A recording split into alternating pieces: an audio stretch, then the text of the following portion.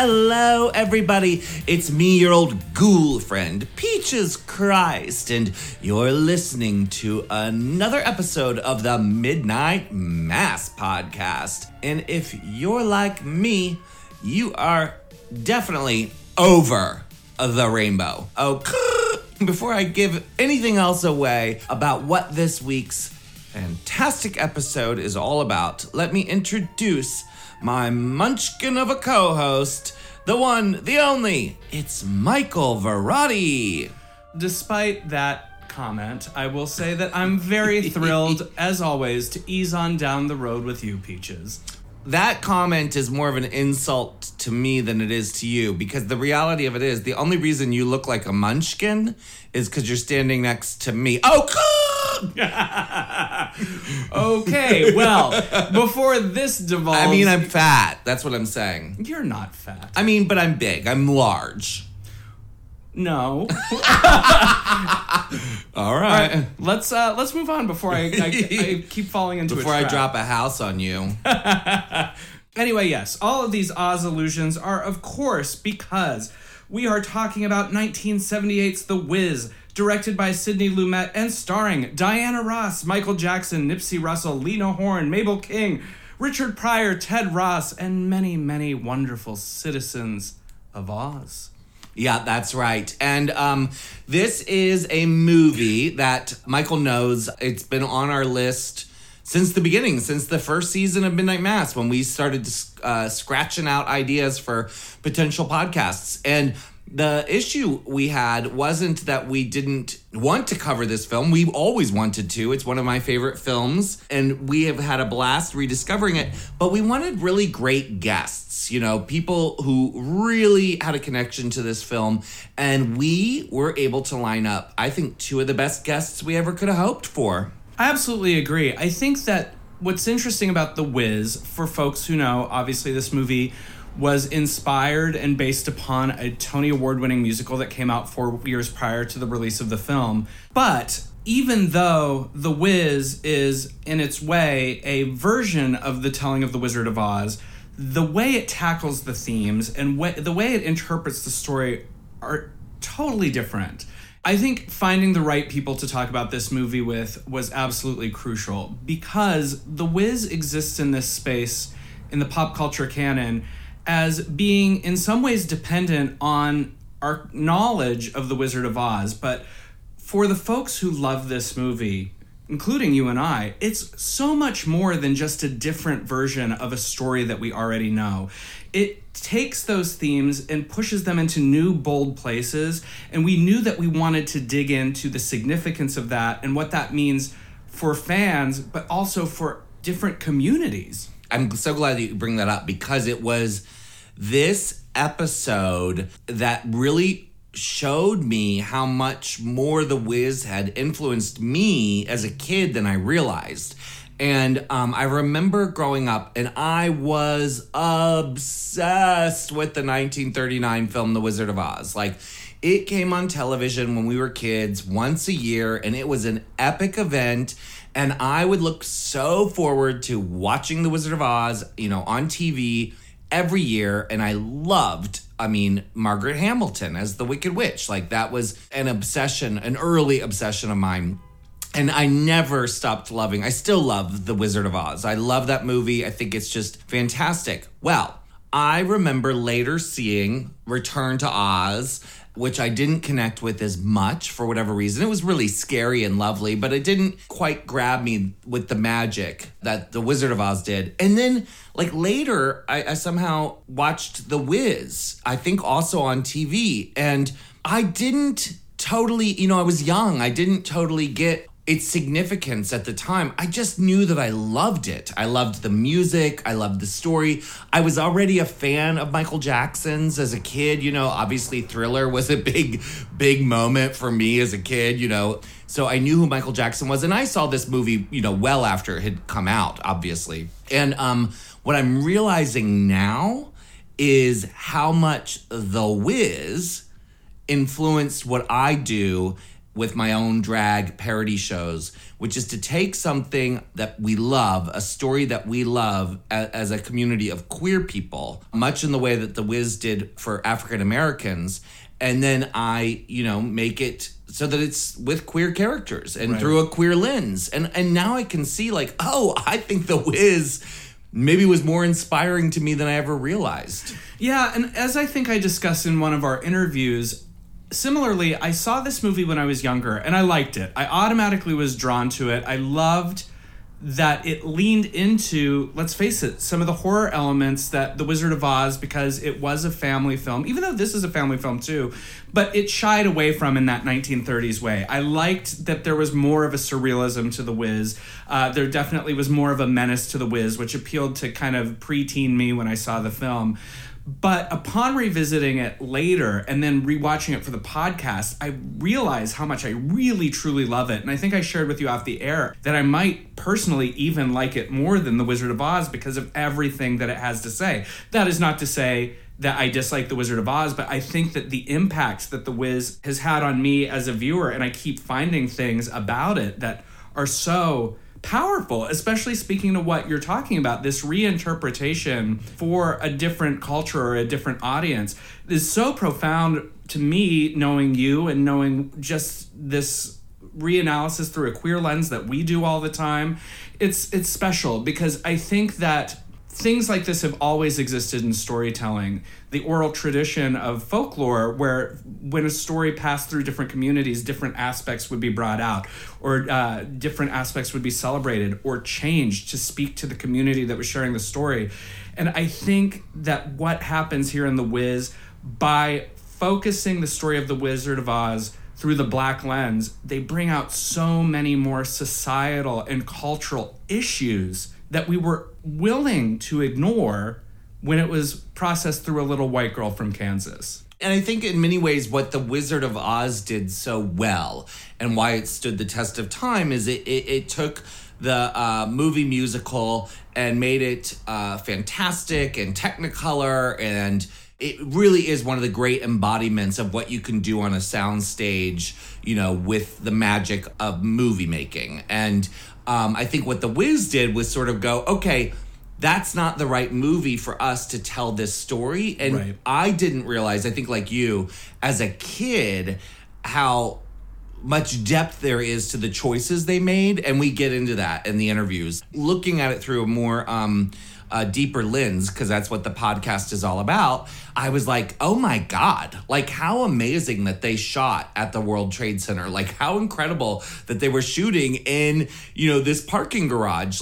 They went and used practical locations for this film. It's the antithesis of what, the Wizard of Oz is, as far as a movie making process goes. And that's critical. What I think I really love about it is that this isn't just a movie, it's a whole lot of movie. Yeah. And I think in some way, coming off of the success of the musical that had come 4 years prior to the film coming out, they knew that they really needed to make this work and bring that magic of the stage to screen, but bigger and bolder.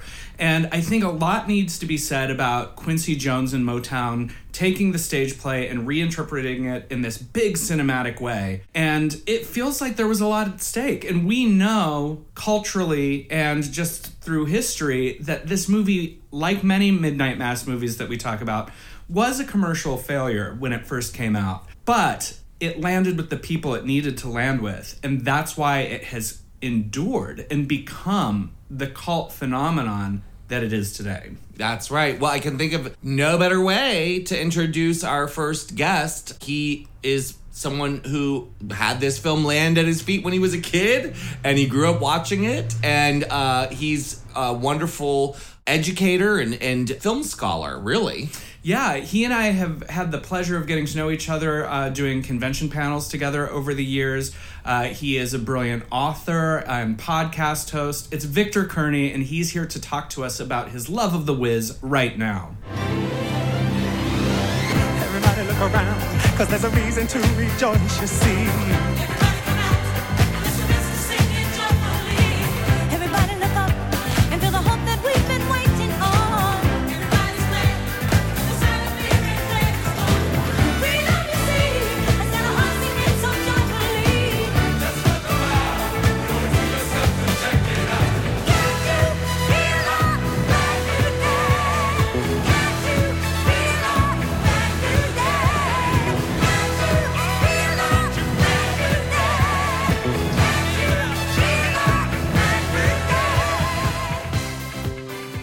Welcome back, listeners. Our next guest is a phenomenal creator and voice in the fandom space who I've had the pleasure of getting to know over the years, thanks to being paired on various convention panels, as well as popping up on each other's podcasts. And honestly, I just think he's super cool.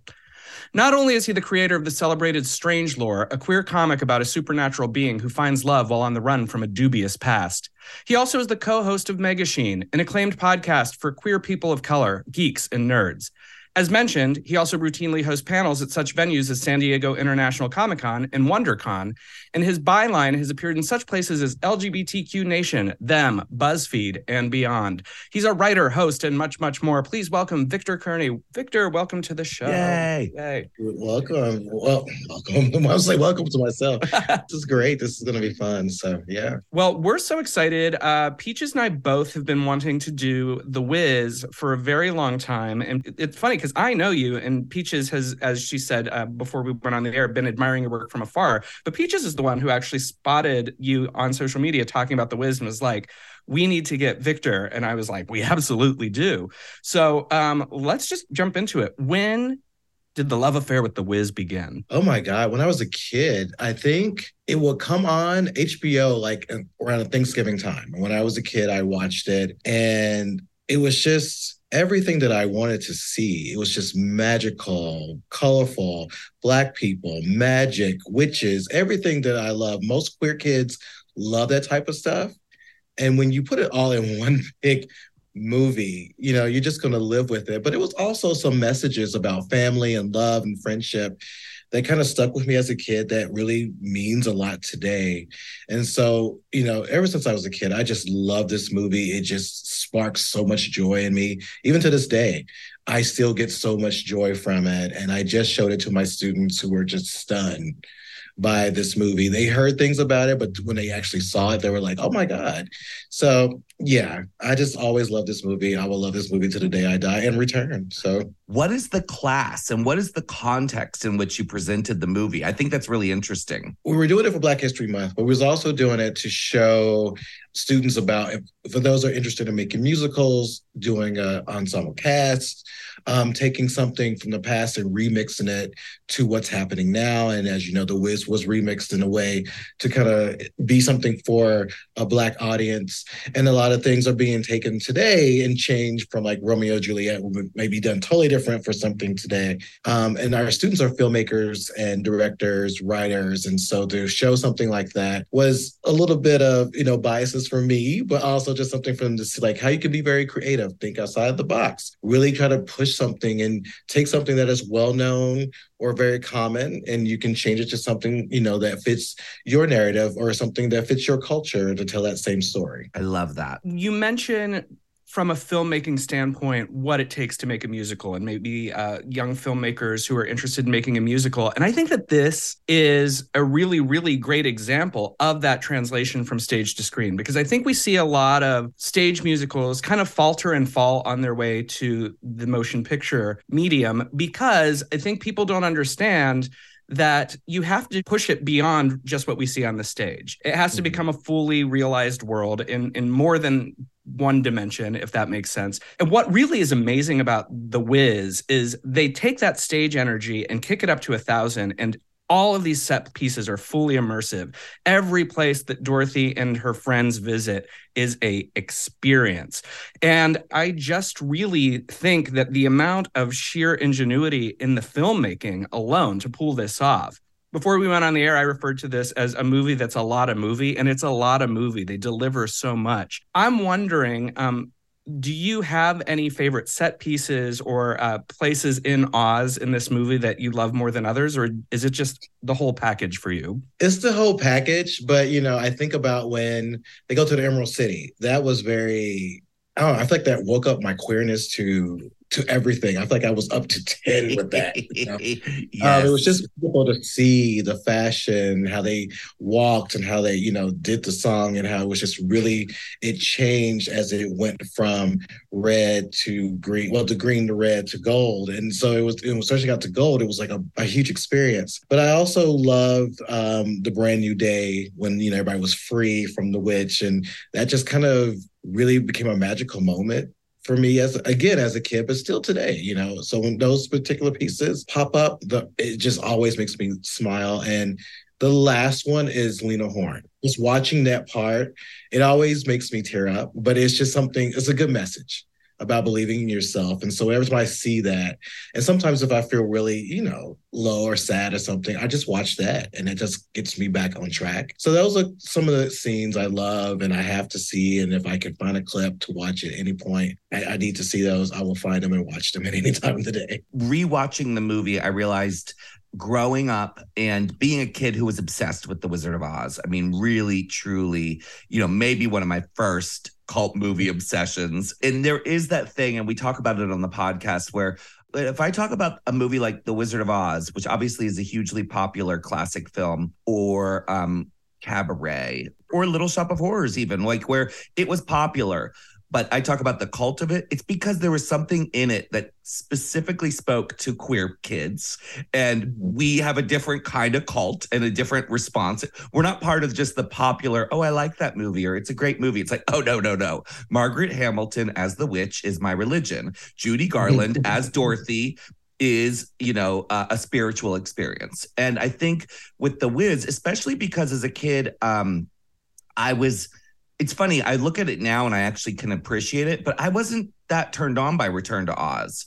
But The Wiz captured my imagination. Also, I grew up a kid in the 80s. So I grew up in Maryland and my parents were from Washington, D.C. So even though it wasn't New York City, DC in the 80s, Baltimore in the 80s looked like New York City in the 80s. It was grungy, it was dangerous, it was urban. And one of the things about The Wiz and the scenes that you just described is that some of them are on these gorgeous, amazing sets, So Brand New Day is, that with the fans going in the sweatshop, the setting is so studio film, MGM, whatever. But many of the scenes in The Wiz are shot on location. So lest we forget, they were shooting at the World Trade Center. Oz was shot at the World Trade Center between those towers. The size, the epicness of all those costume changes, all that Busby Berkeley giant dancing. I think as a queer kid, that sequence, if it doesn't kind of touch a specific part of your queer little heart, your musical queer fabulous heart. I mean, Quincy Jones on that gold piano, towards the end, it's just amazing. And so I love everything that you brought up. But in addition to the size of the movie, and Michael bringing up that it's a movie, and it's also a great sort of musical movie where we get those giant wide shots of the big dance numbers with these incredible dancers doing incredible stuff. It's also got movie stars. It has, let's talk about the cast. So as a kid growing up, it's got Diana Ross. It's got Michael Jackson. Lest we forget, these are not just Motown's biggest stars, the biggest stars in the world of music, of pop music, of a lot of things, R&B, soul, rock and roll. I mean, the Supremes, she had a musical made about her. Dreamgirls, So you got her starring as Dorothy. What's your relationship with people like Michael Jackson, Diana Ross, Nipsey Russell, all these stars? They just made it feel so realistic to me as a kid. I mean, because again, we're looking at Diana Ross and like you, Peaches, I grew up in the 80s and variety shows. I was just talking about variety shows that we need to bring them back because it was just something about watching like Diana Ross in anything. She never did anything like at a low level. Everything was just always turned up and so much. Yeah. But to see her as Dorothy was kind of turned down in a way that made her really like realistic to me. She was like a goddess because every time you saw her, it was glamour, it was fashion, it was flash and so much. But to see her in that role, it was just kind of like, she can be a member of my family. She could be my next door neighbor. And it really made that very personal to me. And to see Michael Jackson, we already saw him, we just knew he was just a character anyway. But to see him kind of really define how much he really had to offer. And that was early. That's before Thriller. So that's before all the things, Captain EO, all the stuff that we later, but we were beginning to see where his talent really was. Nipsey Russell, we always grew up with him because he was either on Sesame Street or something that we just saw him, and we saw him in different things. And I think Ted Ross, I might be saying his name, Ted Ross, who played the lion. And if I'm wrong with the name, let me know. But he was the original lion from The Wiz. Yeah. And so to have him there was great, but also there was something queer about the lion that just kind of stuck with me. Yes. That, like, I have to be this way to survive. And that's something that a lot of queer people, especially queer kids of color, we have to be a certain way to survive. That lion kind of spoke to me in so many different ways. And so, seeing that cast together, seeing them hang out together was like watching friends hang out or watching you and your friends hang out. So it just felt so real to me to see that cast. I really like what you said about how this movie takes Diana Ross and kind of removes the goddess idea of her, that we think of her as this diva and this pop star, and humanizes her in the way that she could be part of your family, someone relatable. Because I wanted to dig into that. There's this sociology, when you look at the story of Oz in general, the idea that Dorothy comes to this Technicolor place and it kind of represents a world other than the Kansas that she knows. But then when you take that very same idea and transport it here to New York City, to Dorothy as school teacher, to Dorothy as Diana Ross, and you shift the perspectives, what's really interesting about Judy Garland's Dorothy, she's kind of fascinated, but you never feel like she's in danger, right? Like, it's sort of like she can go around and she's sort of like, oh, this is all happening. Diana Ross is terrorized through most of this movie. Like, through most of the film, not only is the world reacting to her in this way that's scary, but she's scared of the world, which I think is partially, of course, based on what we are given for her character setup. But there's social commentary there. Like, the world is much more dangerous for her than sweet white Dorothy from Kansas, especially left alone on the streets. And I was wondering if you could speak a little bit to just that slight social commentary switchover, utilizing the same lens from a different perspective. You hit the nail on the head when you talk about the, white Dorothy. Didn't really feel like she was in danger, but I feel like she was just, I'm leaving Kansas to go to, the next big city, just to see what's going on. But for Diana Ross in the role of Dorothy, it just felt different. It felt like you were, and I love how they did set it up like she's scared of the world, but a lot of us were scared of the world. And I think that kind of helped us understand what we were seeing when we were watching The Wiz. The particular song she sings after she meets the Munchkins and she's on her way to meet Scarecrow, that song really hits me because it talks about being afraid. And there's a line where she was like, I'm going to be all right. But she kind of says it in a way that's kind of like, I'm not sure, a little cry type of way. But when I hear that, it's like, that's something that plays in my head. Like when I move to a new place or do something, or today having, crazy projects on my plate, it's that little part of the song plays back to me. And I think a lot of us may remember that song because it's like, at the end of the day, you're going to be all right.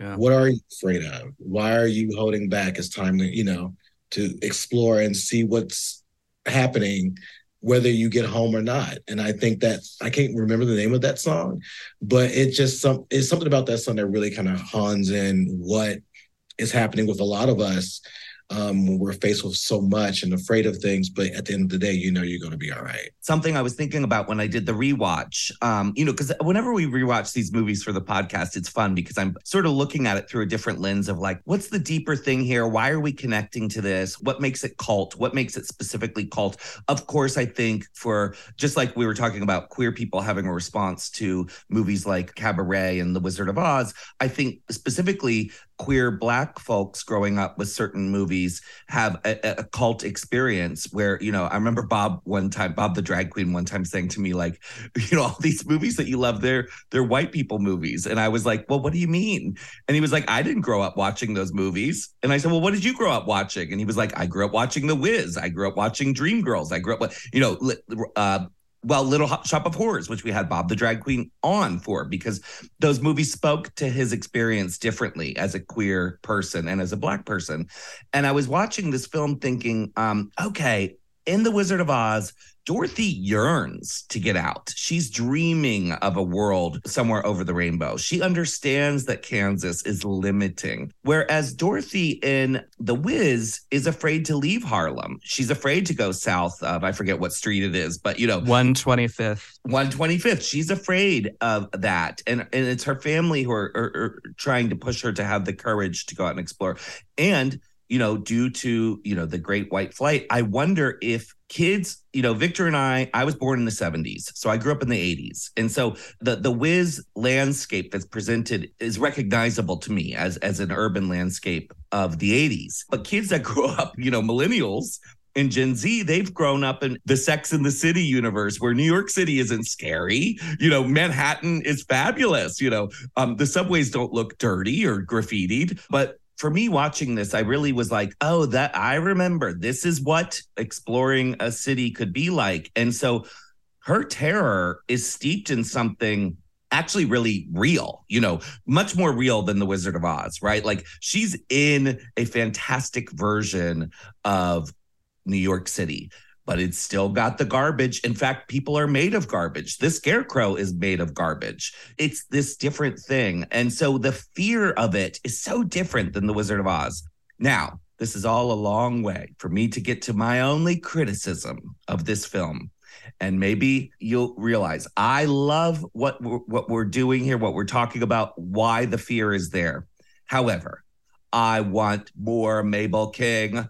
I don't like that the witch does not show up until the third act, and she's only in that one sequence. And as a kid who grew up watching What's Happening, it blew my mind to discover. I remember, my mother explaining to me, like, that's Raj's mom. Dressed as the witch, and she's in that fantastic costume. She has that incredible number. But that's my only criticism. I don't know how you feel about it, Victor, but I feel like we could have had more witch throughout the movie. But I get why we don't, I agree. I would like to have seen more of her. She was scary as a little kid. Yeah. But at the same time, she reminded me of people that I always saw. There was always someone who kind of have that look, in a way. But I would have liked to have seen more of her throughout, maybe like just show up to like watching them, or maybe something where it's like after what happened in the subway, she's like, oh, you didn't take care of the thing, but something like that, because it would have been nice to, to see her, or to see if she had another song, at least have two. Yeah. I would have loved that. It's funny. I was thinking about it. And of course, when you look at the pop culture existence of both of the films, you compare what is presented in The Wizard of Oz versus The Wiz. And it occurs to me, and we spoke about this earlier about Dorothy, Judy Garland's, her approach to the world versus Diana Ross's. But I think in The Wizard of Oz, the real issue, or lack thereof, is that it's Dorothy is happening to the world in The Wizard of Oz, whereas the world is happening to Dorothy in The Wiz.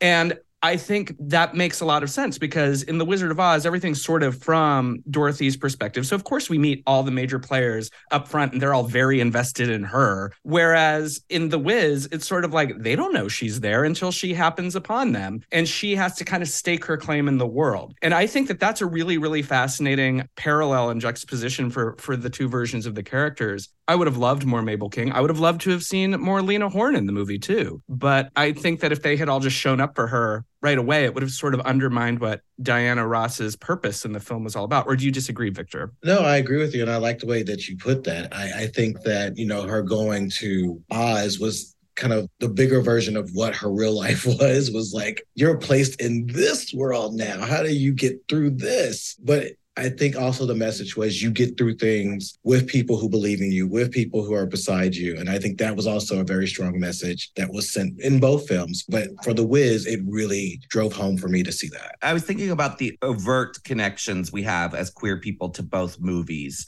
And I think one of the things that I'm realizing more as an adult, that The Lion is more obviously queer, to anyone watching in both films. And I'm so glad they kept that sort of representation. I think The Lion in The Wiz is so underrated. They give her like a fabulous wig. I mean, she's not wearing like, some mangy old, it's like the ringlets are set. It looks good. There's a little heel on his boot. When he's strutting, you can tell he did it on stage. He's just owning every bit of that part.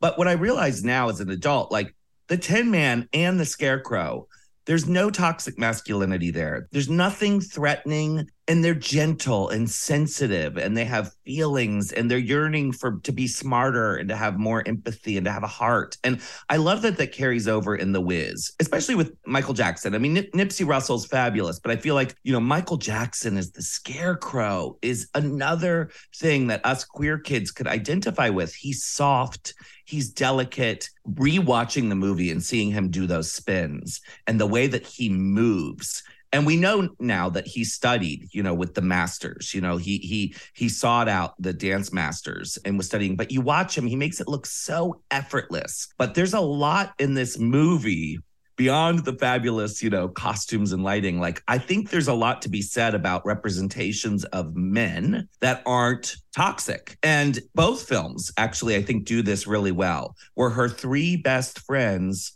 are probably queer. Maybe that's me being a little bit fucked up, where I'm like, I don't know if straight men at the time could act this wonderful, Maybe I'm heterophobic. I don't know. Do you understand where I'm going with this, Victor? That there's like a deeper queer connection to these characters. Yes. When you look at all three of them, they do represent, I believe, different queer parts of our lives, different queerness within people that we have met or know. Like, you think about Michael Jackson, Scarecrow, it's like, he's singing a song about, you can't win. You can't get over, all that stuff like that. And then when he's given the chance to show that he's more than what is expected of him, he begins to shine. He does those spins. He's, making the decisions. He's able to be more than what was told to him. And I think that's a lot of us, that when we're told that we're, so many negative things, I grew up in the South. So, we have homosexual demons in us or whatever. The minute we are allowed to be ourselves and to shine, we grow, we become something powerful. Again, you think about the lion, as I mentioned before, he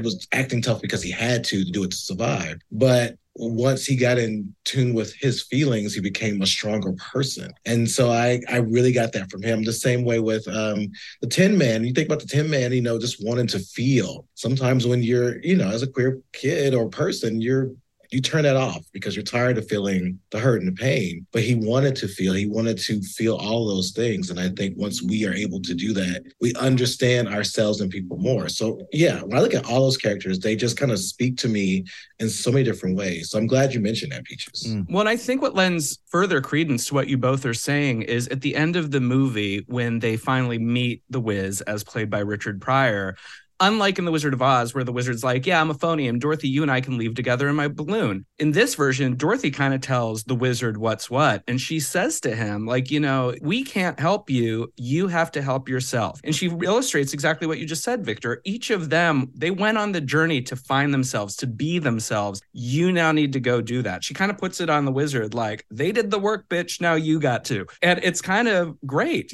because she's not getting saved by anybody herself because she did the work too. That, more than anything, was what hit me over the head with my rewatch. As a kid, I don't think I saw the difference as much, but rewatching it now as an adult, especially knowing that we were going to do this podcast, I was like, oh my God, it's Dorothy who controls the finale. It's Dorothy who has the answers. And that, especially, I bet, for young girls, it makes a difference. She is the one saving them in the end.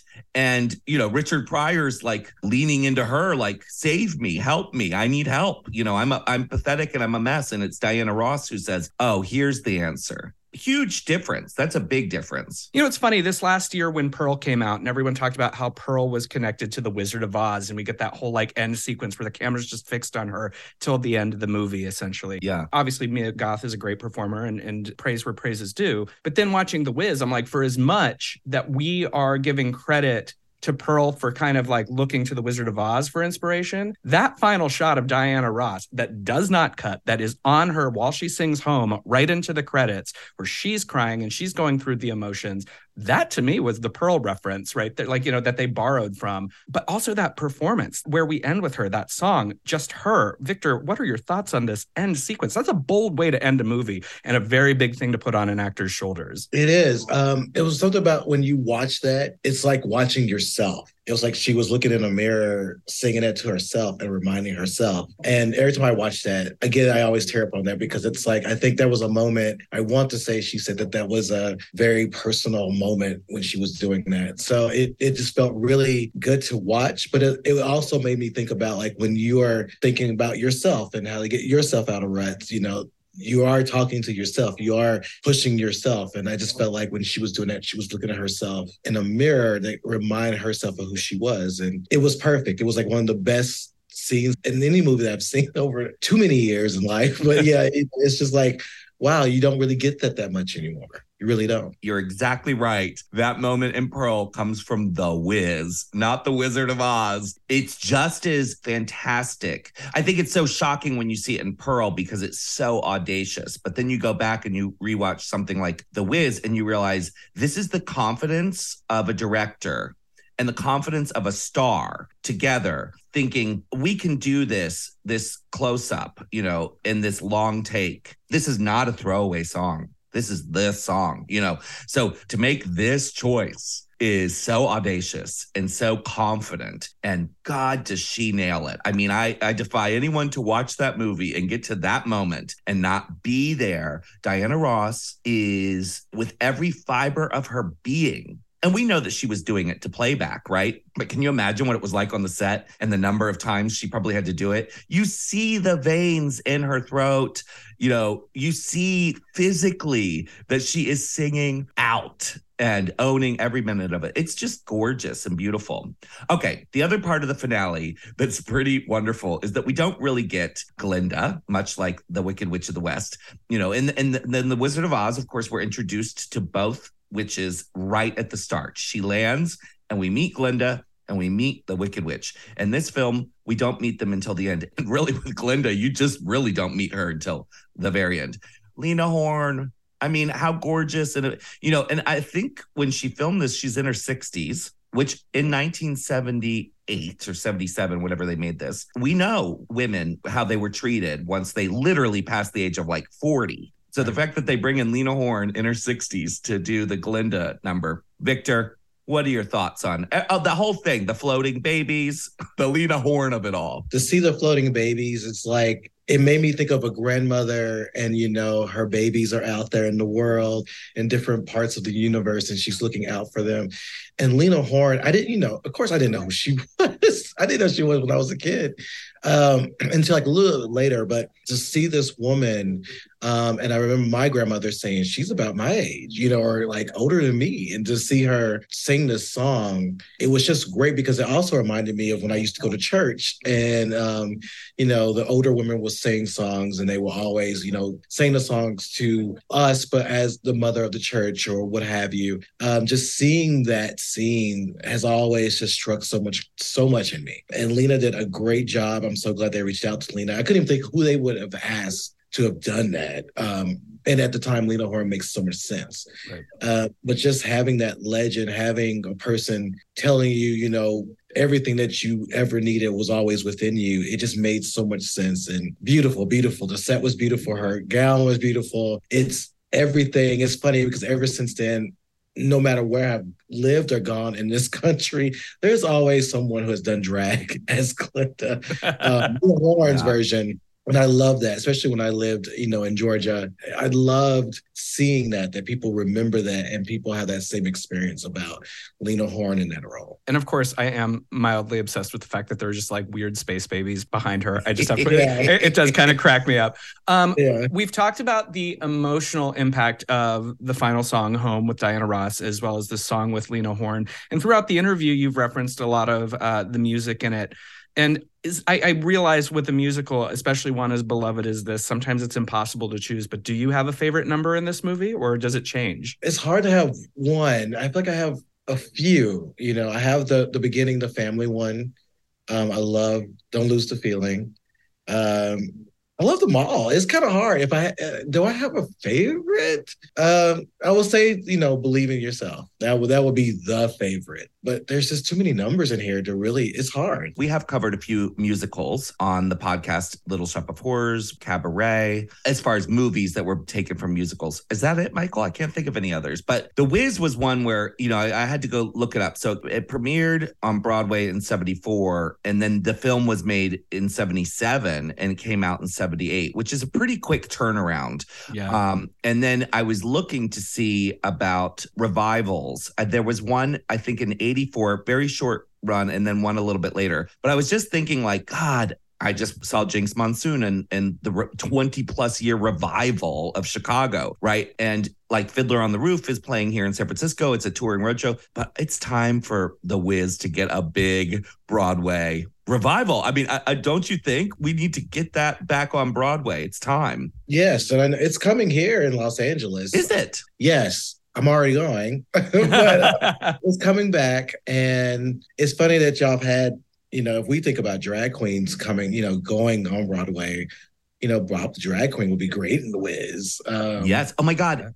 Sorry. I'm doing the Google search right now just to see, but it is coming back to Broadway. I swear to God, I didn't know that. 2024. It's on playbill.com. So God, we don't even have to demand it. It's happening. So there we go. It's coming back to Broadway next year. Mm-hmm. Speaking of that, a few years ago, probably more than a few, but what is time anymore? They did The Wiz live as a television special. Yes.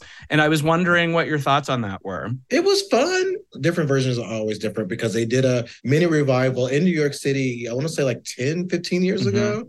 They had Ashanti in it, and I went to that one. But this was actually really good. They had great people who played in the roles. And I wanted to see more after that.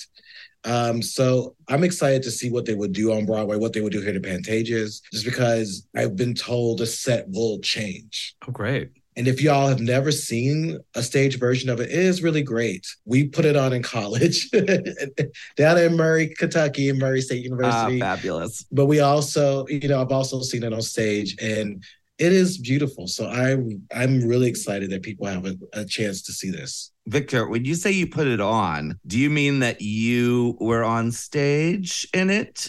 And who were you? I was not. I wanted to be. I couldn't try out because there was a lot of stuff that was happening. I was doing too much in college. Okay, well then I guess the question is, if you could be cast in The Wiz, think of your young queer little heart. Who would you want to be cast as? The Lion. The Lion. Okay, I love that. You want that fabulous wig, don't you? That wig, yeah. So before we head out, Viktor, one thing that I know about you, although it is not specifically relegated to The Wiz, is your love of 70s movies encapsulates a very specific thing, and that's like you love movies where people roller skate. And I believe there's some roller skating happening in The Wiz, but I know over the course of panels that we've done together that you love Xanadu, and you've talked about some of the other movies where roller skating happens. What is the draw there? I'm just curious. Xanadu, is funny because Xanadu is on my wall. And I work at a film school, so I have basically push that movie on everybody here. Xanadu is just a magical movie, but it was something about just, roller skates was a big thing in my day. Also I love Wonder Woman way too much. And so that was a mix of mythology, Olivia Newton-John, roller skating, fantasy, all those things. And I remember almost like peed my pants when I saw that as a kid, Olivia Newton-John and Linda Carter together, because I was like, this is too much. The world could have ended that moment and I would have been very happy. But it's something about those type of movies that are just really done with care, regardless of how they turned out, or to know that the Razzies exist only because of Xanadu. Okay, whatever. It's still a great movie. I don't care what anyone says. And when you think about, Xanadu, The Apple, Skate Town USA, those type of films, even the pirate movie, they have something that just kind of grabbed you and kept you and still keep a lot of us after 30, 40 years. Yeah. I asked about it. It may have seemed like it was out of left field for the episode about The Wiz, but the reality is I think both movies ask you to submit to a fantasy and kind of find yourself in that fantasy.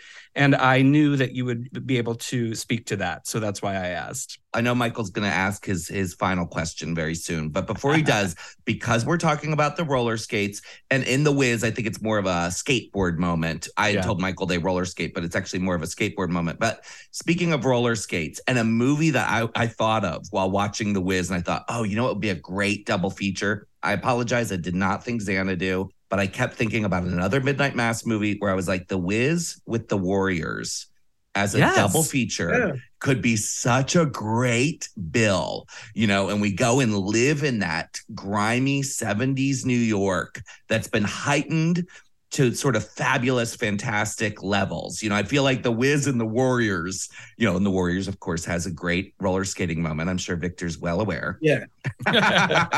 Yes, I love the Warriors. I love that movie because it's so out there ridiculous. And then you have Michael Beck, Swan. I mean, he was really hot. Yes. My God. But anyway, it was a great movie, and I love that. That's like a multiverse of New York. Yes. In one universe is this, in one universe is that. It's perfect. I like that.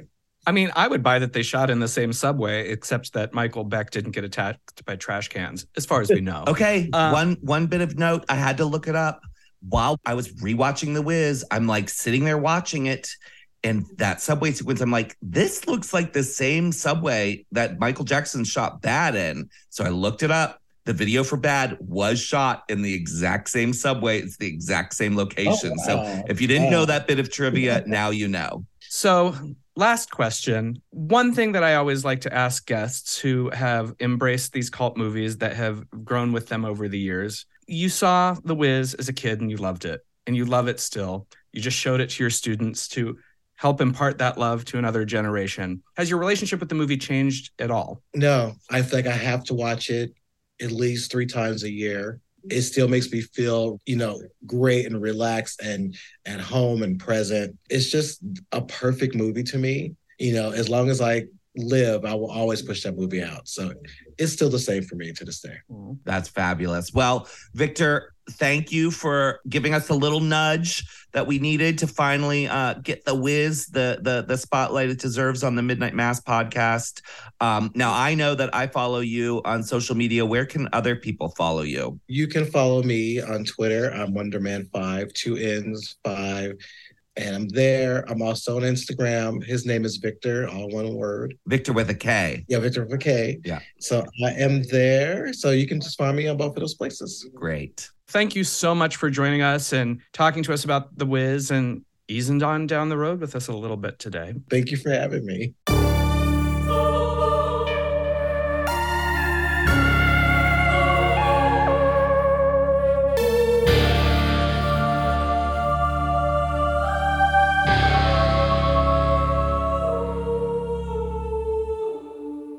Okay, that was Viktor Kerney, and oh my God, I just loved that conversation. I feel like he had so much to say, and he's just a lovely person. I could actually hear him talk about movies all day long. Absolutely.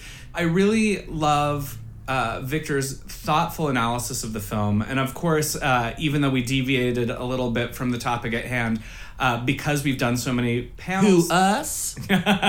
Because we've done so many panels together, I knew of his love for movies like Xanadu. And in a way, it didn't feel too far afield because Xanadu and The Wiz both utilize the fantastic of music to speak to the other experience. Music and wheels. Yes. But, you know, I should apologize because, you know, some bitch out there listening is ready to correct me. And I think Victor actually kind of gave me a look when I said this. I said that there were roller skaters in The Wiz, but they're not. They're skateboarders. Right. I do know the difference. I just am old and got confused. Take your drink, whoever is out there listening. Apparently, there's a drinking game where people drink if I mention how old I am. It's true. A brief sidebar, speaking of going away from the topic. I have received several messages from listeners out there who are very fascinated by the fact that you, Peaches, love to bring up the fact that you're older than me. And someone said to me in their Instagram comments that they were going to start taking a drink every time you mentioned your age. And I told them that was a bad idea because they would die. They'll be in a blackout constantly. I didn't know that I brought it up that much, but I do. My defense would be this. It is relevant to a discussion of things that are cult. A lot of what I am the most obsessed with as a cult fan has to do with, when I first experienced it. So for me, my coming of age period is obviously the 80s. Context matters, especially when you're discussing art, because art is a reflection of the time that it was made. That's right. And when we look at a lot of these films, even though a lot of the cult movies we discuss on this podcast were not initially well received, they endure for a reason, because of changing context, because of changing nuance, because maybe the world wasn't ready for it. We know, for example, that when The Wiz came out, it was coming at the end of the blaxploitation, for lack of a better term, era, and it sort of put a pause to that. But why didn't audiences turn out for The Wiz? I think we know on a larger scale it's because the people who let this movie fail were not the people who needed this movie. That's right. Well, I mean, that's so many of the movies we cover, right? So I don't know who that listener is who is sliding into your DMs to talk about me, to talk shit about me, but all I have to say to you is go fuck yourself. And now have a drink. Good. I'm old. Speaking of people that are younger than me, I think she's younger than me. I'm almost positive she must be younger than me. Before we bring her on, I do want to say, oh my God, our Patreon is kicking. Have you noticed? It really is. We've been turning it out lately. Yeah, we've been. I mean, if you like the Midnight Mass podcast and you want more, damn, do we offer you all sorts of random shit on our Patreon. We've got mini masses where we talk about all sorts of stuff. We've got behind the scenes extra interviews with our guests that we put out over there. We write little essays about movies we've been watching or movies we think you should watch. You do. You sometimes do. I don't really write essays. I talk about stuff. Yeah. They're like nice captions. You're more prolific at the writing part of our Patreon than I am. I'm good at blabbing. Blabbing and flabbing. Maybe we should have a drinking game whenever I talk about how fat I am. Anyway. We have to get back to the Yellow Brick Road. Yes.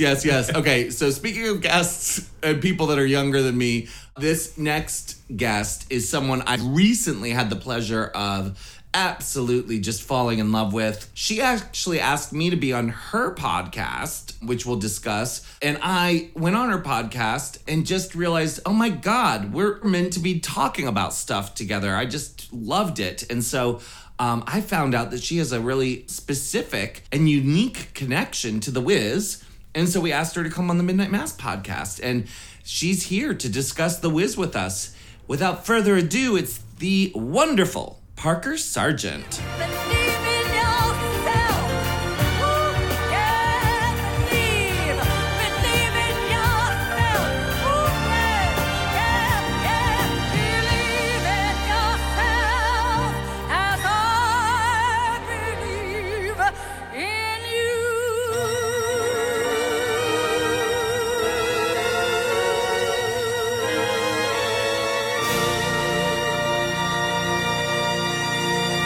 Well, welcome back, ghouls and goblins. It's my extreme pleasure to introduce our next guest, who I actually just had the pleasure of meeting not too long ago. We haven't yet met in person. It's one of those new, modern, progressive relationships where we've met virtually. I cannot wait to meet her in person because it was as if I've known her my whole life, just speaking with her. Such a kindred spirit. And I met her because I was on her podcast. And that's how a lot of this happens. She has a fantastic podcast called What is Queer that I know listeners of Midnight Mass already know that a big chunk of what we do on this podcast isn't just about cult movies. It's about queer culture, queer fandom, queer everything. And so if you are listening and that intrigues you, or you enjoy listening about all this queer stuff, you got to check out the What is Queer podcast. But not only that, she makes queer documentaries. She is a queer filmmaker who I also had the pleasure of getting to see some sneak screeners of her films. Amazing stuff. One about Sal Piro that blew my mind. Another thing of Midnight Mass interest. Sal Piro, of course, is of interest to our listeners. I could go on, but I need to bring her on because we got to talk about The Wiz. Without further ado, it's the fabulous Parker Sargent. Yay! It's always weird to hear yourself introed. Thank you very much. Well, it is true that there are just certain people you meet. And when you and I had the conversation on What is Queer, which our listeners can start there if you want. There's a Peaches Christ episode where Parker and I dig into queer cult movie fandom and other things. It just was so obvious that you're part of the family. We all are cut from the same cloth. And so asking you to come on our show, and one of the movies that you mentioned being obsessed with was The Wiz. And Michael and I had already gotten the ball rolling on a Wiz episode. It was perfect. So let's start there. When, how, where, when did you fall in love with The Wiz? I have a very weird experience with The Wiz that maybe a lot of people don't, in that I'm probably one of the only white people that saw The Wiz before they saw The Wizard of Oz. Wow. So when I saw The Wizard of Oz later in life, I was like, what the hell is this? They're stealing The Wiz. So, amazing. So, I had a pretty unique upbringing in that for the first couple of years of my life, we were very transient. We lived in communal situations. We were often homeless. And when I was 3 years old, very luckily, my mother met my stepfather, a U.S. Army soldier, and he took us out of that lifestyle, but he took us into a new lifestyle, which was his family, because he was Black. That was a whole new world for me as a child to now be part of this Southern Baptist religious family from Mississippi. So I never had television before as a transient child, so I never saw TV or movies really. And once we were homed and I got this new fabulous family, while they were religious, they wanted to also present material that was very positive for Black people and reflected the Black experience in a positive sense. And in the 70s and 80s, there weren't a whole lot of films that did that. Right. So The Wiz was really just one of those films that my grandmother played all the time. When it would come on TV, it was on in the house. And then once we got VHS machines, because I'm old, it was just on a repeat in our home. So The Wiz was really, again, one of the first films I ever saw, but through my life consistently has remained a film that I not only love, but go back to. Oftentimes in listening to your podcast, I'll hear people say, oh, I watched the film for this meeting that we're having, for this discussion. And, I did, but I didn't have to, because I just watched it a few months ago. Right. Because it's kind of a thing for me. I feel like The Wiz is campy and it's glamorous and it's fun and it's full of these iconic stars that we know and we love, but it's also exploring the troubles of racism and consumerism and otherism. So even though it's a musical versus The Wizard of Oz, which this is a real musical. There's music in The Wizard of Oz, but this is a musical. Even though it's a musical, it's dark. And I think even as a kid, that's why I liked it. So many aspects of this film spoke to me and to my otherness. Yeah. Well, one of the things I wanted to point out, I don't know if either of you know, but today, the day of our recording this interview with you, Parker, just happens to be Quincy Jones' birthday. No. Oh, happy birthday, Quincy Jones. Yeah, and I saw that this morning and I was like, I love that we're about to hop on and talk about The Wiz because it feels like just an extra blessing from above, above from Motown. But you mention the first portion of your life, you had this very transient experience and then you end up in this religious home, but they're showing The Wiz. And the thing about it is The Wiz, as you pointed out, speaks to all of these things. Dorothy kind of has that parallel in the movie, looking for her place, finding her people, finding the thing that speaks to her. But also, as you point out in your work and as you alluded to, I think that yes, this movie is safe and speaks to a positive Black experience, but then there's also the queerness of it, the otherness that maybe that the religious family that you're living with is not seeing.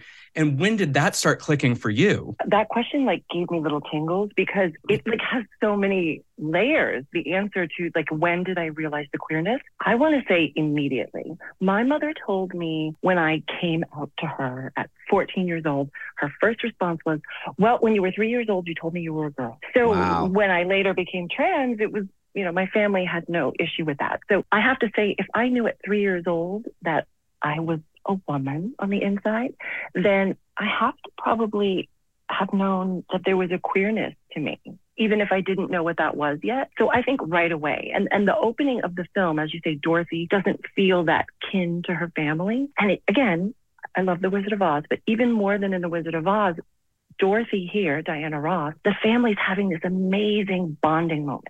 The Wizard of Oz, it's like everybody's running around and the family's very separated. In The Wiz, the family is so close and together, and they're in this most loving moment. And Auntie Em is singing the song, and that's when Dorothy leaves the room. She leaves that group in their most loving moment, in their most inclusive moment. There's something inside her that says, I'm not part of this. I don't belong here. And I think that's queer. When I rewatch it, I still think, I don't know if that's what Quincy Jones intended, but that's what I get from there. That Dorothy is queer, and all of these characters, actually, certainly Michael Jackson's character, who growing up, I loved Michael Jackson. People always questioned, was he gay? I always knew in my head Michael Jackson was gay, so there was never a push and pull with me. I identified him as a homosexual icon in my life. But I think even the Tin Man, his relationship with Teeny, who is an inanimate object, who isn't a woman. And that in and of itself is this is a person having a different kind of relationship. And then, of course, the lion, whose whole thing isn't about courage. It's about not being a man. Right. Yeah. And that also speaks to how men of color were feeling in the 70s and 80s. But again, he's got his high heels on and he has a certain stance and a certain posture. So to me, I feel like they're all queer. I think I knew it right away. And then every time I would watch the film, it resonated with my queerness a little bit more. Thank goddess that carried over, because I think for queer people, The Wizard of Oz, the 1939 film, obviously is, queer religion for so many people, because it's our first exposure, unless you're Parker, to Judy Garland in many ways, to that sort of level of fabulousness in cinema, of the colors and the magic, and Margaret Hamilton as the witch. And the three friends are about chosen family, the Tin Man, the Lion, the Scarecrow, that they're rejected for one reason or another. They have these sort of flaws that for them are these fatal flaws. That is so queer. And that completely... In many ways, I feel like The Wiz, it feels even more queer somehow. I mean, the lion, there's no subtlety there. I mean, it is just a fabulous, queer, Black queen, owning that wig, owning those little heels, strutting around, being fabulous. Michael Jackson's queerness is so different in many ways. It's a different kind of expression of queerness. I have to ask you, Parker, and this is kind of a digression, because we're talking about Michael Jackson. Obviously, Michael Jackson, complicated for queer people. Complicated life, complicated story. Of course, a lot of it comes down to what you believe he was later in life. Obviously, there are people who passionately believe he was a horrible person, and people who passionately believe he was a victim of being unfairly accused of something that he did or didn't do.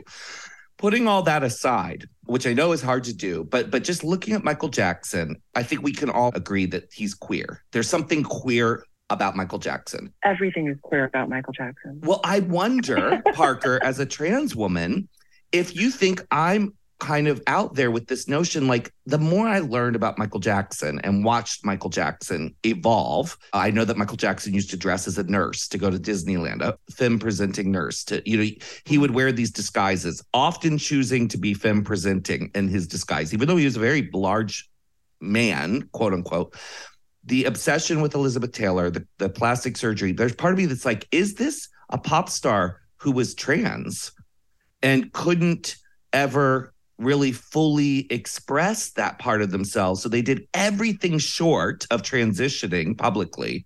Because when I see Michael Jackson and I see the sort of the expression of Michael Jackson, especially later as he evolved, I go, I don't know. I think maybe that's a trans woman, but I don't know. Maybe I'm out of left field. I think left field is where you're supposed to be then, because okay. I don't know anything about sports. So go to left field.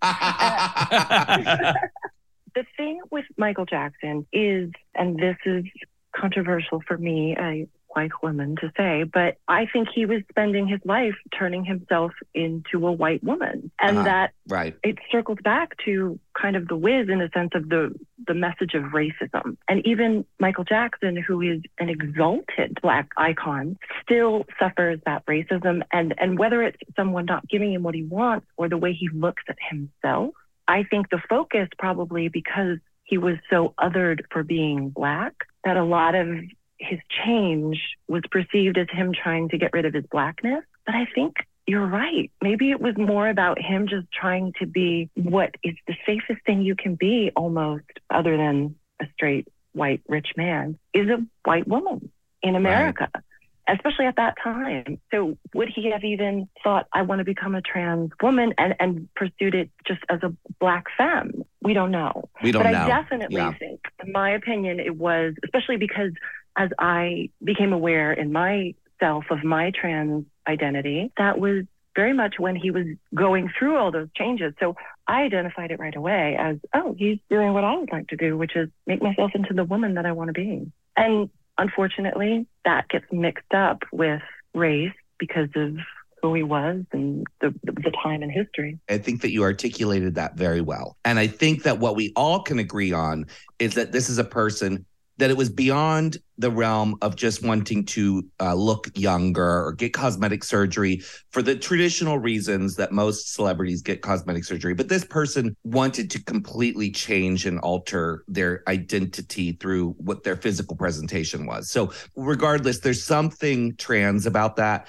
There's obviously something extremely queer about that. And in The Wiz, I think it plays out because you get this sort of pure version of Michael Jackson as far as that presentation hadn't started to complicate the world's response to them. And you see Michael Jackson, and I think we identify with the Scarecrow as a queer character. There's so much culturally, societally to unpack about so many of the figures in this movie, let alone the content of this movie itself. And shifting gears, but also still speaking to the otherness, something that Parker said about the safety of white women made me think of our earlier conversation with Viktor, where we addressed both similarly and in different ways the parallels between Judy Garland's Dorothy versus Diana Ross's Dorothy. And it's, of course, shorthand now in pop culture, a friend of Dorothy. We refer to Judy Garland, this idea that Judy Garland is kind of the benchmark for gay men to identify each other, for queer people, like have this like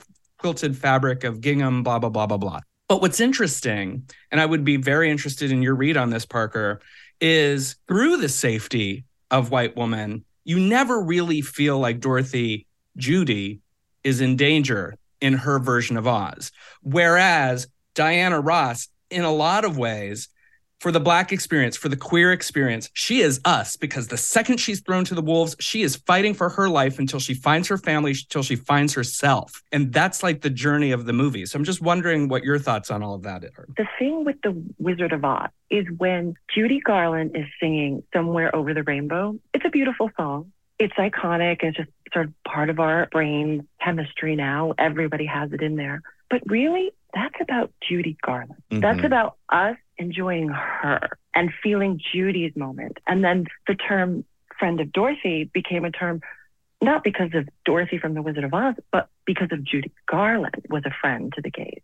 So it was really about Judy Garland in The Wizard of Oz, for I think a lot of queer people that identify with that movie and love it, myself included.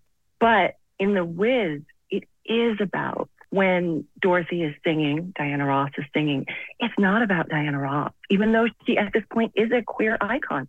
It is about that hurt that she feels that she doesn't belong here. And the other funny thing about that is in The Wizard of Oz, it's black and white. Until she gets to Oz, it's not in color.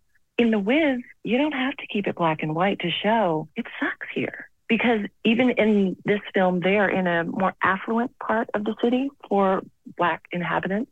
You see, as the movie goes on, Dorothy's walking through these dilapidated communities because that's what was going on. So they didn't have to put it in black and white in the beginning to make it different, because for people of color, the world is already black and white. That, I think, is why you can identify more as a queer person with Diana Ross in The Wiz as Dorothy than you identify with just Judy Garland being fabulous Judy Garland. I think we can all agree that the 1939 Wizard of Oz was definitely more geared towards children. You know, it was a safer experience. Although I will say that the Margaret Hamilton's The Witch is fucking terrifying. And, you know, those winged monkeys are terrifying.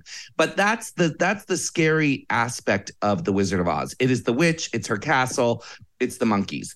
The difference for Diana Ross is she's navigating danger and scariness throughout the entire thing. And she has to find the fabulous amongst the graffiti, amongst the trash, amongst the, you know, she has to find, and the fabulousness literally climbs down off the walls and, you know, off the scarecrow pole. And, you know, I think that is so much more queer, and it's less about a fantasy and more about saying, in our reality, we can find beauty. We can stop and smell the roses. It's not until she gets to the Emerald City, you know, to the Twin Towers, that things are actually more just fabulous, right? You know, whereas in the 1939 film, the minute she comes out the door of that house, everything is hyper fabulous. I think that is a huge difference. But not scary. It's right, like, right, as you said, right. It's only the witch. Yes. The Wiz is scary. It's yes. dark the whole way through. Even the children. One of the things I love is when Miss One, who is Glinda the Good Witch essentially, Miss One arrives and she's thanking Dorothy for killing Evermean, and she takes this moment to say, now we can all get back to running our business. But then she looks at all the children and she keeps saying, keep running our business. We can run our... There's something like sinister to it in a way that like, what's happening? What is their business? That doesn't exist necessarily in The Wizard of Oz. So right, even from these characters that are supposed to be these innocent children, there's a mischievousness to this film that I love. But I do think it is important to note, because Peaches mentioned that The Wizard of Oz, of course, is geared more towards children. And you mentioned that The Wiz is scary, and it is. But in 1978, this movie was still rated G. And I mean, of course, the fact is the PG-13 rating didn't exist yet. The rating scale was a little different. But if you're thinking of this movie from the experience of a community that is othered, however you choose to apply that meaning to the film, G, for general audiences, if you are an othered community, this is your general experience living in the world, living in the late 70s. So it, of course, would be scarier. Or maybe I'm wrong. So you're absolutely right. I think especially, again, for the audience that this was intended for, and I don't mean adults versus children, this is a movie that is talking about racism and the Black experience with the absence of white people. How fucking revolutionary and like insanely on another level is that they made this movie, which is just speaking to the Black experience. You can be a white person and see it in there, but if you're Black, you felt it. For instance, when Dorothy tries to grab the taxi, all through the film, those taxis, as soon as Dorothy comes waving, off duty. So just the little things like that. And if you're white, maybe you don't see that. And you just think, oh, look at that funny bubble taxi cab. But when you are a Black child, me being the child of a Black man, I'm white. I'm not biracial, but I grew up adjacent to my father's experience. It wasn't my experience, of course, but I watched many times my father, because he drove a nice car, we were pulled over and my father would be taken out of the car and, frisked and asked questions. Where'd you get that little white boy? Like as if black men are running around stealing little white boys. So I watched horrible racisms just everywhere around me. So for me as a child watching that movie, it was all the people I knew. Annie M was my grandmother. Those were my aunts. Those were my sisters. And so all the hardships that Dorothy's facing as she's going through Oz, they weren't scary to me as much as, especially like even the subway. I had been in the subway. I had lived in the subway, and the subway was scary as a kid. So to watch like the poles come alive in the trash cans, it sort of like was funny in a sense because it was speaking to all these fears that I had as a kid. Like, oh, I'm scared to be here. So I think the film can be dark, but I think, again, the message, because this is a film, not just to reflect the experience of Black people, but to uplift Black people, to show, and we see that especially at the end, which we'll get to, I guess, later when we talk a little bit more, but when we get to Evelyn's sweatshop, we really see this idea of what I think is the best part of the film, which is you are not what the community makes you. At one point when Dorothy meets the Scarecrow, and he's feeling very, like, he says, oh, I'm stupid. And she says, you're not stupid. You are just a victim of a systematic negativity. And as queer people, that speaks to me. It spoke to me as a child because I saw the racism that my family experienced. When I became queer identifying as a teenager, it spoke to me. When I identified as trans, I circled back and the film had a whole new meaning. Still the same, but yeah, followed me through my life in this way that continues. You ask this question often on your podcast, does this film hold up, right? Like in time. I feel like this film holds up 100%. You did an episode on The Stuff. Where you talked about Chocolate Chip Charlie and how that was Cohen's way of sort of making a subversive comment on racism.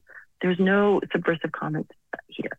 It's all right there on the table, and it's talking about racism, but it's inspiring the Black community. And I think that is, again, what's tremendous about this film. It can be scary and it can deal with racism, but it's so uplifting for Black people and others, anyone who feels othered. Myself being queer, myself being trans, even being a filmmaker. I don't make big budget films. I make tiny little documentaries about queer history that nobody's heard of. So, I feel other in that sense, even in the world of filmmakers. I'm other because I'm not making Netflix documentaries, but that's what I want to do. And I have found a wonderful comfortability in other. And this film is a great example of that, of Dorothy finding that she's ready to go home and start her own life now. Not just go back to her family, but start her own life and face all that stuff that she has to go out and face in the world as a person who, in my opinion, is queer.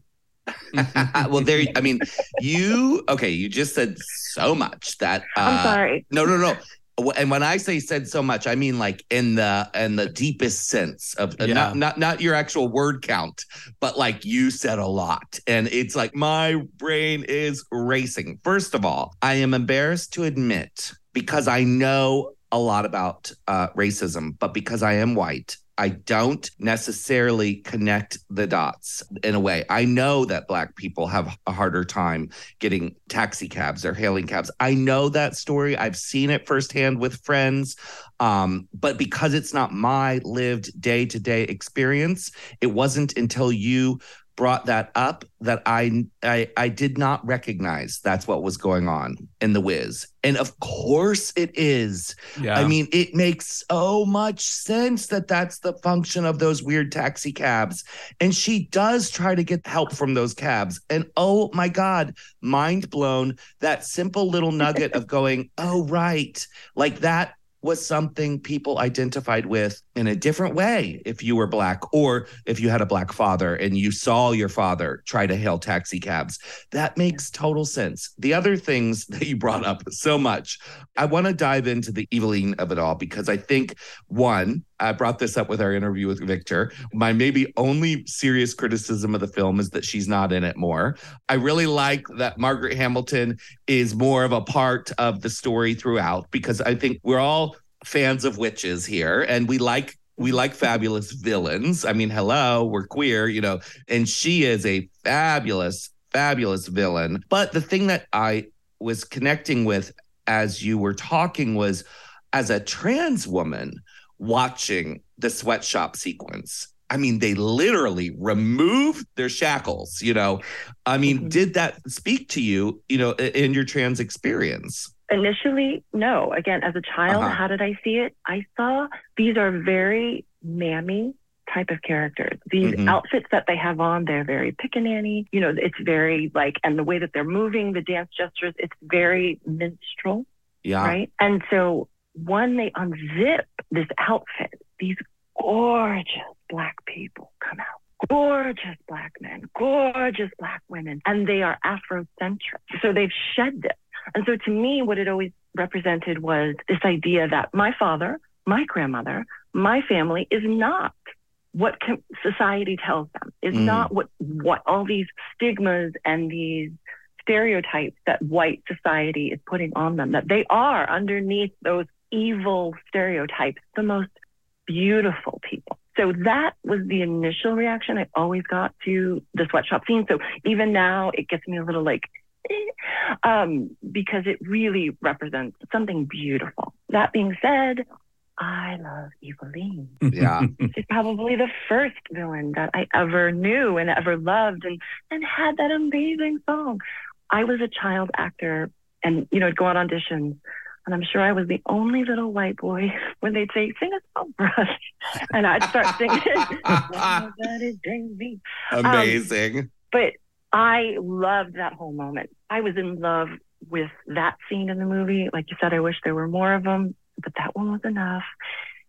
Again, as I revisit this film through my life, as I sort of go along my journey and as I find myself, yes, eventually there was this, oh my God, that's like me becoming who I want to be, which is everybody in this film. Everybody. Right. The children are becoming who they want to be when they get off the wall and they get back to playing. Miss One is being who she wants to be, running her number. And Lena Horne is the mother of it all. Right. And at the end, she gives that message, you can be anything you want to be. And that's what's beautiful about you. So as a trans woman, especially, the Lena Horne segment is what made me feel like, yeah, I can be anything I want. As we all agree, we all love Eveline. She's a great villain. But in that answer, you really unpacked why we only get the one scene with her. Because ultimately, throughout this conversation, we keep returning to the ideas of the parallels between The Wizard of Oz and The Wiz, which of course is natural in a conversation about this movie. It's the difference in experience. It's the difference in life. And Dorothy, Judy, her challenge in Oz is the witch. Diana, as Dorothy in The Wiz, her challenge in Oz is herself. And so that's why we don't really need the witch until the end. Yeah. And that's why every time she goes somewhere, there is a moment where there is an evolution. We see people becoming themselves in the wake of Dorothy finding herself.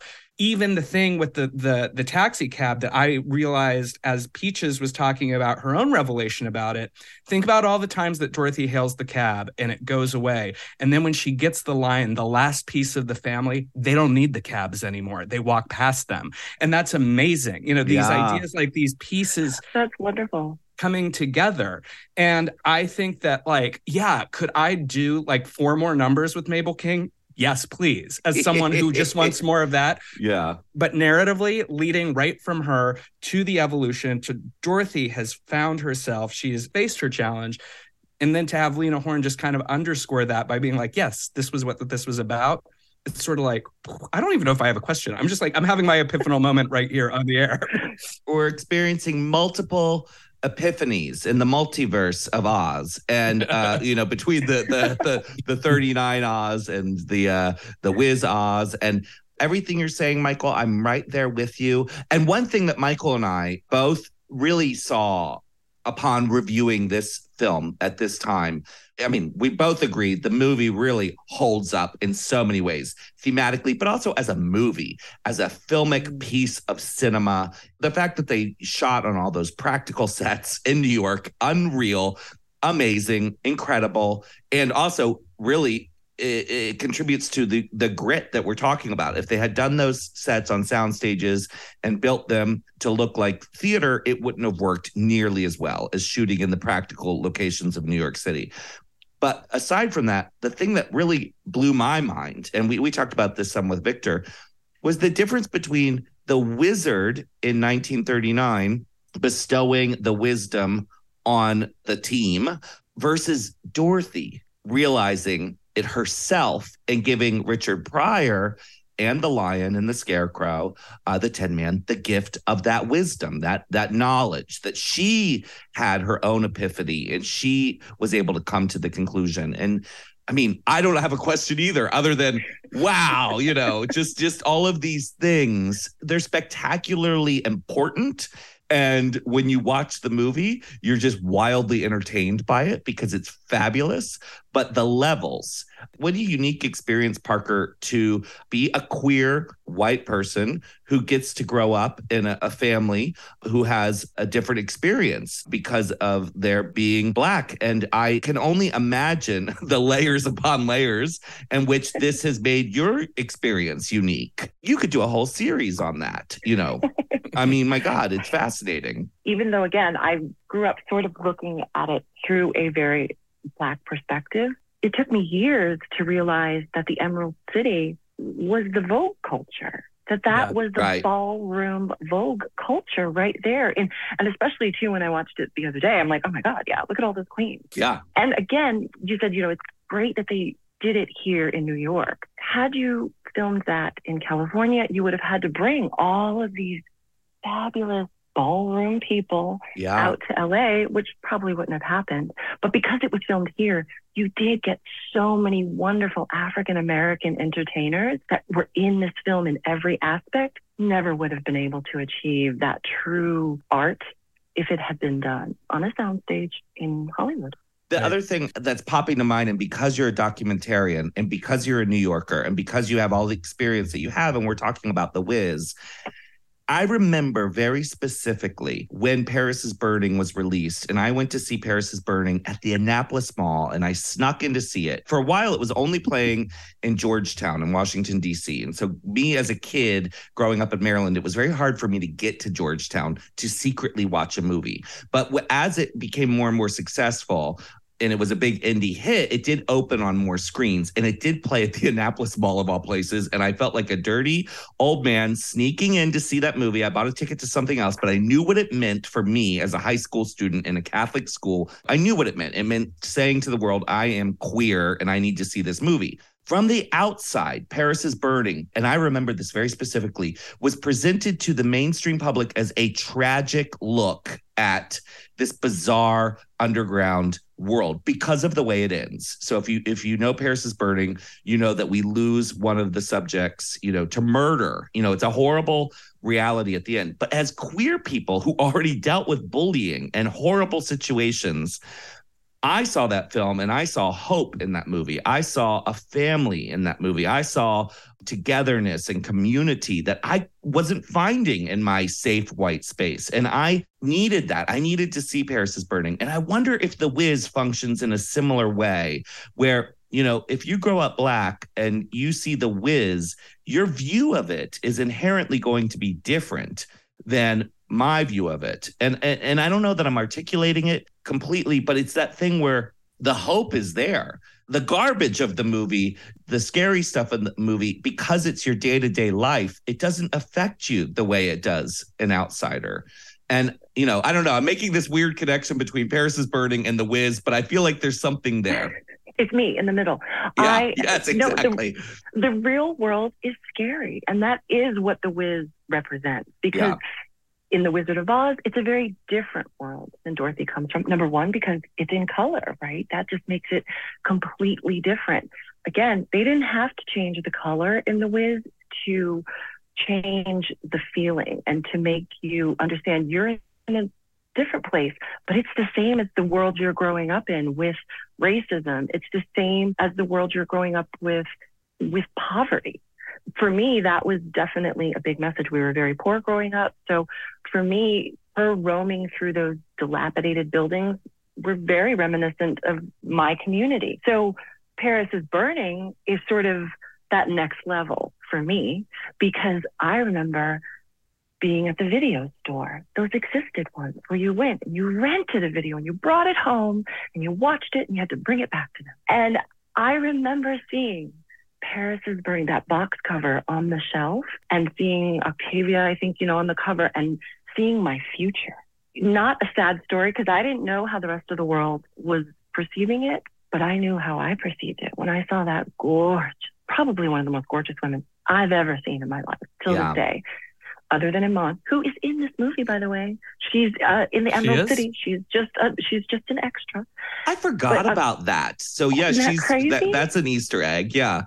But the cover of that movie rental, all those women, the queer people, it was like a beacon to me. So I think in a way, I can make the relation for you that for me, The Wiz was my first step into like a niceness of, okay, I could be anybody I want.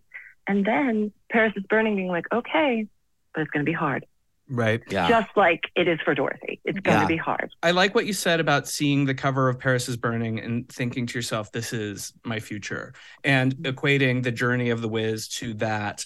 One thing that we have not discussed at all with either of our guests, well, I mean, we're about to discuss it with you, but Peaches and I haven't discussed it with each other or with our other guest, is when Dorothy comes back home at the end of the movie, what do you think is next for her? Or does it matter? Because we know at the beginning of the movie, her aunt is like, you need to go beyond 125th Street. In a way, she does. But then does she stay? Does she go? Does it matter? Is the journey the important thing? What do you think? I've never actually thought about that before.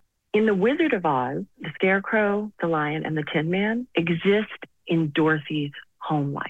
Right, so when she leaves Oz, she's going to see them again. Oh, and you were there, and you were there, and you were there. So I assume she stays because these people that she already knew as her family, and then she went off to have this ethereal experience with these people and then come back to them. In my heart, Dorothy stayed right there on the farm. I never thought about it, but I don't think that's what Dorothy in The Wiz would have done. I'm going to hope she did what my aunts and my sisters did, which was fight. Fight against those social stereotypes that Black women are constantly bashing their fucking head against. Yeah. Even now, with people giving shit to Angela Bassett for not overflowing with joy that somebody else won an award. That's about her as a Black woman not taking her place. And it pisses me off to see it and everybody's talking I'm like, you're talking about the wrong thing, people. You need to be talking about your unconscious bias right now. Oh my God, I'm so glad you brought that up because it's a moment we're living in right now. And by the time this episode comes out, because Michael and I are actually, for once in our lives, ahead of the game. So by the time this comes out, it'll be a bit away from the Academy Awards. But we're living in the moment right now. We're talking to Parker mere 2 days after the Oscars. And I'm so glad that you brought up the Angela Bassett situation because it is so fueled in so many ways with racism. It's expecting her to uphold the lie, the racist lie, that she shouldn't feel a certain way. And I thought her reaction, I didn't think it was rude. I didn't think it was anti-Jamie Lee Curtis. I thought it was a natural reaction to the situation. And yes, they're actors, but that's a real moment. Why should she be expected to jump up and cheer for Jamie Lee Curtis when it's not about Jamie Lee Curtis? That's the whole point, is it's about Angela Bassett being looked over again, after. And let's face it, Jamie Lee Curtis won for the same reason that Angela Bassett should have won. Jamie Lee Curtis won for a body of work. We know that It was not for everything, everywhere, all at once. And Angela Bassett should have won for the same reason. This is the way the Academy plays the game. And so at the end of the day, it is fucked up that we are pissed or that someone's pissed at Angela Bassett for not responding the way they want them to make them feel more comfortable. So that is a great thing to point out. And that is the type of bullshit that this character of Dorothy would have to come back to, right? When she comes back to the real world, she may know herself, but she's still got an uphill battle. So my wish for Dorothy is that, yeah, she did what my family did, which is fight against those stereotypes and find your dream, get an education, become in control of your own life, which for many people of color was not the case in the 70s, especially again, for Black men, it was very much not the case. So that's what I'm going to think Dorothy did. But Dorothy became a lawyer. Michael's so right about the 125th Street thing and us kind of circling back to the practical sets and setting it in New York City. It isn't that she got sucked up into a tornado and transported to a land that's otherworldly. We can recognize that she's in New York City. An audience should be able to recognize that, yes, it's a fantastic version of New York City, but this journey is about her confronting her fears and walking through her fear and exploring the wider world and leaving the safety of Harlem or her community or her neighborhood and going out there. There's a lot of revelations happening about The Wiz today. And yeah, Michael, you're right. Like, she comes back and it's not about whether or not she needs to stay home or she did the thing. Now she's free to choose. That fear has been lifted because she walked through her fear. You know, it's different. And as we're wrapping up, in a way, it almost feels asinine to ask this because we've been talking about the evolution of your viewership with this movie your whole life. But from discovering this film with your family to now, and obviously you have grown with this movie, has your relationship with The Wiz changed at all over the years? I mean, clearly it has, but how do you think it has? I think it has just become more meaningful, quite honestly. Again, I think it holds up wonderfully in every aspect, as a film, as a statement piece, as a queer identifying film. I think it very much holds up and speaks to us probably even more that we have this wonderful rainbow of queerness now. And especially for me as a trans woman, you have to become as woman as you can, become as passing as you can, so you can fade off into society and nobody will ever know that you were born with a penis. I'm not ashamed that I was born with a penis. My goal isn't to become a woman. My goal is to be me and to be comfortable with myself. And when you can do that, all the bullshit that people give you in the world, as it changes through your life, as you grow and as you get a new job and you lose a partner and you get a new kind of partner, all of that, this movie speaks to. And so I think anyone, a child, a grown-up, a person who's having a breakdown, a person who just wants to feel great today, there is church in this movie. I come from Southern Baptist where, you know, they touch the hand on the head and people pass out. So for me, this film just brings that to me sometimes when I just want to feel my grandma, who I don't have with me anymore. I feel her in this movie. It means so many things to me. It really depends on my mood, but it's always fabulous. It's always fun, and it's always love. I feel a lot of love. I can't think of a better way to end this conversation than with all of those sentiments. And I know that I speak for the listening audience when I say we want more Parker Sargent. Yes. And, you know, if you're like me and you just want to know more and follow you, see your movies, listen to your podcast, where can people keep in touch and stay up to date with you? So the podcast is What is Queer, which is at What is Queer on all socials. For me on social, it's the Parker Sargent. And yeah, you can go to my website, parkersargent.com. There are some links for my movies there. We've got 2 movies coming out in film festivals the next few months. One called Roseland, the Ballad of Bob Levine, who is a 90-year-old drag queen who's been performing in Fire Island since the 1950s. Which I just had the pleasure of getting to see. It's amazing. And what you're doing is important. You and I discussed that before, but these documentaries are important. This is how these stories are going to live on. So can't wait for the world to see that film. Keep checking us out at What is Queer. Well, we can't thank you enough. Yes, thank you. Thank you, guys. It was a completely unholy experience. Thank you very much.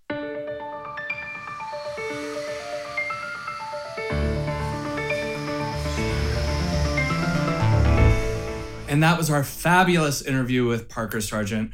I loved all of the context that Parker brought to both her love of this movie, but also the movie itself. Sharing how she grew up in a Black household and how that affected the lens through which she watched the film, but then also further explaining her connection to the film through a queer lens, through a trans lens. Yeah. It was really one of those eye-opening Midnight Mass conversations. I could have talked to Parker for another 3 hours and not felt the time pass at all. Layers. Yes. Layers.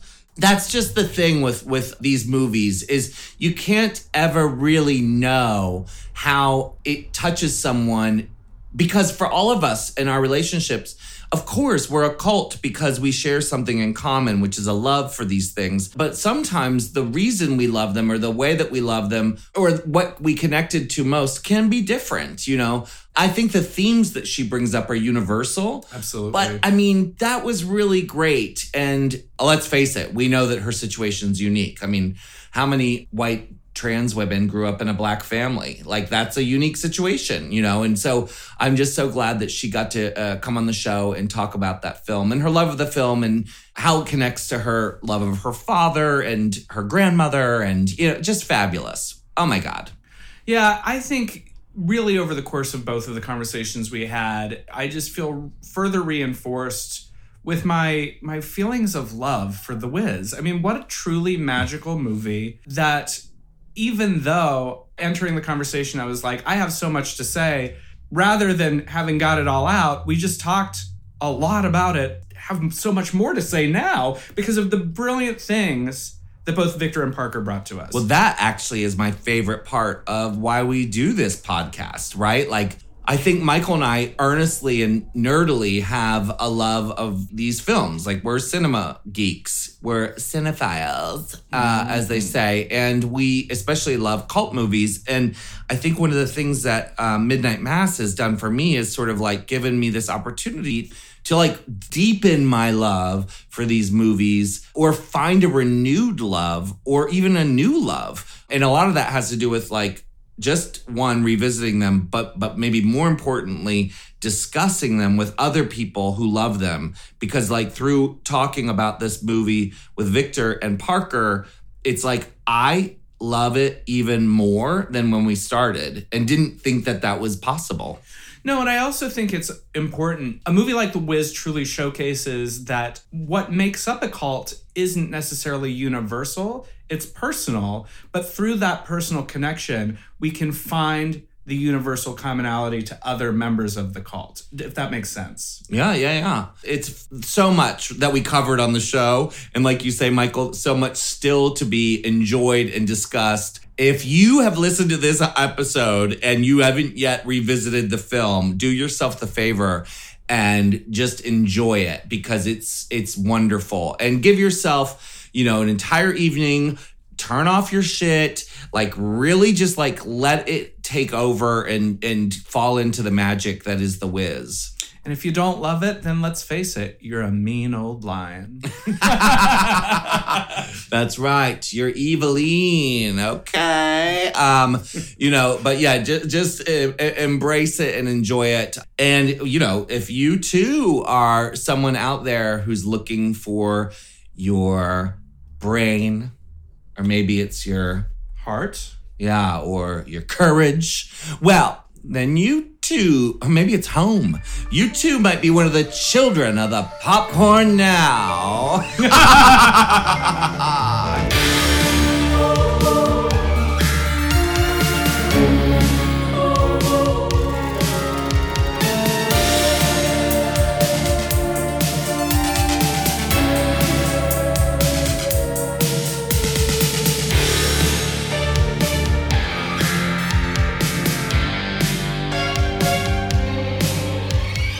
Midnight Mass is created and co-hosted by Peaches Christ and Michael Verratti. The series is produced by Joshua Grinnell, Michael Verratti, and Heather Dunham. The Midnight Mass score and theme music was composed by Andrew J. Sepperly. Midnight Mass is a Peaches Christ production.